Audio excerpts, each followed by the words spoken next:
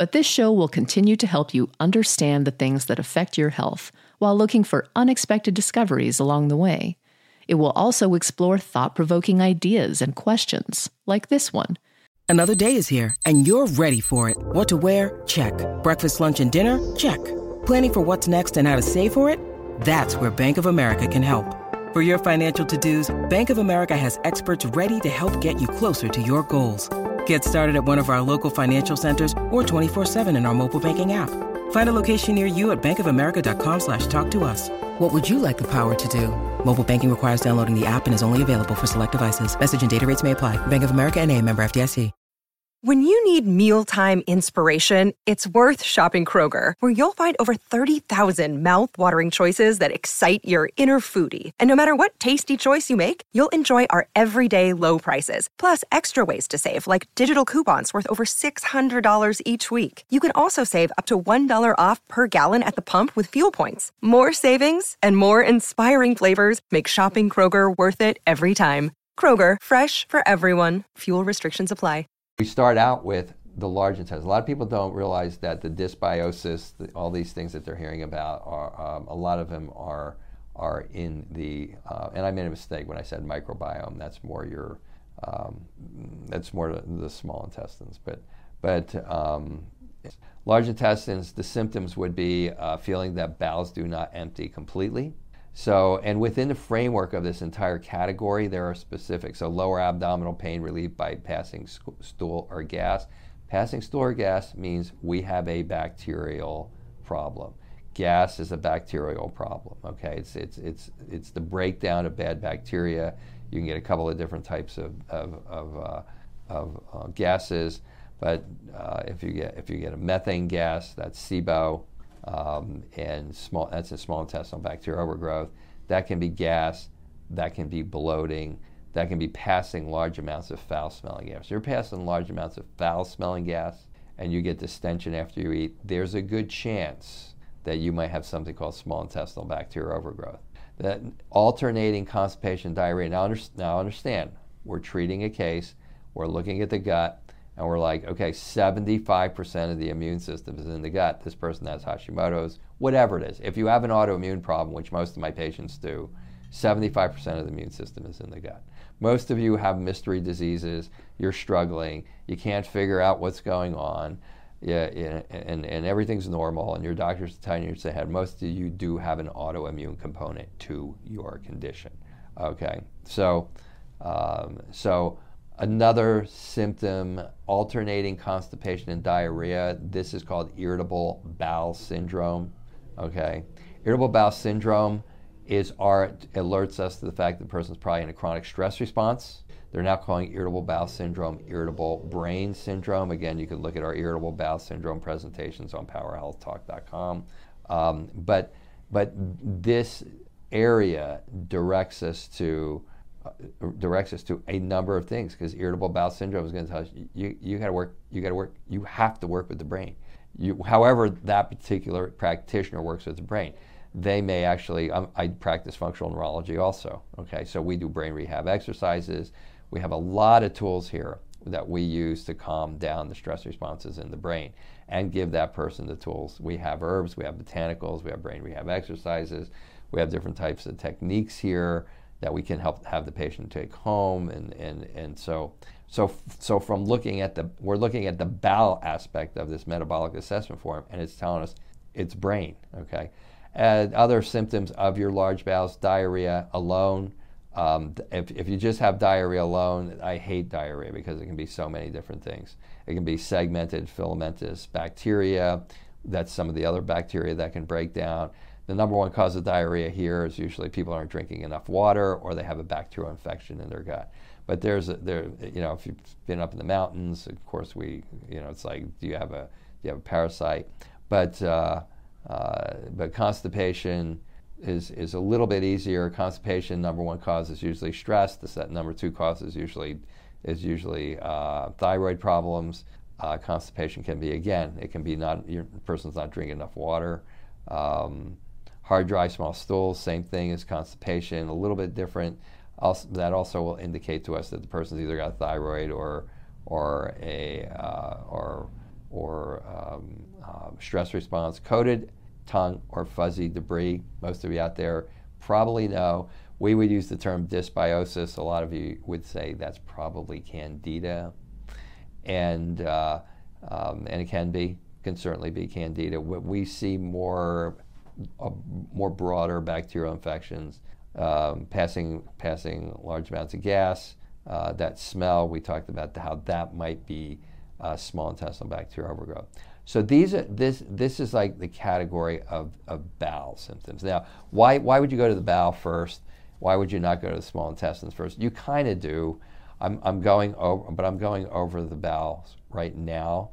The bowels and the small intestines certainly work together, but they are very differentiated in the way they are treated. So if you're having like a chronic problem, the first place you're going to go to the people who come in here. This may not be you, but the people who come in here all are in some sort of a chronic fight-flight response. So you'll notice that a couple of times I said that's what's causing the bowel problem. So if the person has that problem, they can take all they want to do. They can take Metamucil, they can take magnesium, they can do all the things that they want to do, and their constipation is not going away unless you fix that stress response. What I'm going over here is everybody wants the magic bullet. Okay, everybody wants the magic bullet of what do I do for this? But as you can see, these bowel symptoms have different causes. Some of them have bacterial causes. Some of them have different types of bacterial causes. Some of them have a brain cause. Okay, some of them have a specific, like maybe candida type of thing. Some of them are small intestinal bacterial overgrowth.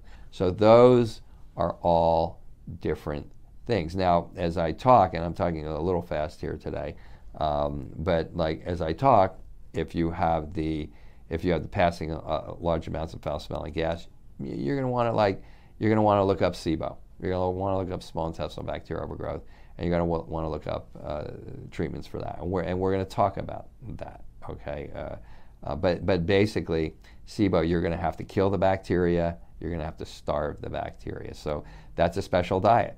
If you're looking at the fuzzy tongue there, that's a special diet. Okay, and that may be different then, or it may be the same as the SIBO diet. But most of the time, that's a different diet, and then you can use herbs and botanicals and things of that nature. And most of you in the alternative field know to starve the candida bacteria by not giving it sugar. You may not know that you should kill it, but you may also not know that later on we're going to talk about hydrochloric acid, and if you do all of this stuff and you don't take your Bragg's apple cider vinegar or hydrochloric acid tabs, that once you've taken the things that you should take to get this under control, it's going to come back, because the hydrochloric acid that's not there in your stomach should be there to kill these bacteria when they try to come back. So constipation is a huge one. It's one of the biggest reasons we start with this aspect of the physiology. The two reasons that we start with the gut is autoimmunity, and the other reason the three reasons is autoimmunity, leaky gut and food sensitivities, and constipation. Constipation is because why? If you're constipated and you're not pooping, you're not detoxing. All that heavy load that is being done in your liver and your gallbladder, your intestines to detox you, if it's not getting into the toilet, it's getting into you. Now you're itchy. Now you may be getting different types of skin things. So constipation is very important, and so that's something that if you do have constipation, if you can take magnesium, if you do have a number of these alternative medicines that can get you unconstipated, that's a good thing to do. Most of the time, if you have to get the stress response under control, you have to get the physiology under control, then you have to get the thyroid under control, and then your constipation will go away. Sometimes it can be sluggish gallbladder, sometimes it can be a sluggish liver, gallbladder, maybe even pancreas, and you're not getting the enzymes there. So sometimes enzymes will do it. But the trick is get the liver, gallbladder, pancreas under control. And so I mean, there are lots of different things that you can use, but you have to figure out which it is. I'm I'm kind of going through this to show you that, like a lot of things, why a lot of things you've done has failed, and why sometimes you need to figure out, like, find something or somebody who can put all this thing together for you and say, which one of these things should you do? You might go on a baseline diet where you get on the autoimmune paleo diet and you take out all of the allergens and all of the antigens, all the foods that will flare up autoimmunity, and this all might go away. It might all go away because it may be that those things were the things that were flaring everything up, okay? If they don't go away, then you should stay on that diet because that sets a baseline. It takes all this inflammation away, and then you look at it and you go, wow, you know, I have this coated fuzzy tongue, and it's still there, and I'm on the diet, so that didn't go away. So now what you would do is you would actually do a test. We would do something called a GI stool test. We would look to see what's in your stool. We look to see, do you have other bacteria? There's a lot of things. Are you making pancreatic enzymes? Are you making gallbladder enzyme? Or is the gallbladder making, ejecting its bile and creating anti-inflammatory enzymes and breaking down your fats and so on and so forth. So again, just the internet thing is like okay for some things, but really the internet thing is like selling supplements, it's selling herbs, it's selling botanicals, and it's really not for the chronic condition patient. It's something that you need to get involved in a little bit, understand a little bit more what's going on, so you can attack, and then understand you can take you can take herbs and botanicals for the fuzzy tongue, but you have to understand if those herbs and botanicals are killing the bacteria, and if the diet's killing the bacteria and you're feeling better, but it comes back later, you have to look at the rest of the hierarchy of what's going on and find out, did it come back because I don't have enough hydrochloric acid in my stomach? And this is like, there's not a lot of other things than what I'm talking about. So let me just be clear when I say I am giving you some clinical pearls here. So in other words, is it that there's a lack of hydrochloric? You've done your Candida cleanse. Is it that there's a lack of hydrochloric acid? Do you need to start taking Bragg's apple cider vinegar or hydrochloric acid enzymes or something like that, and enzymes?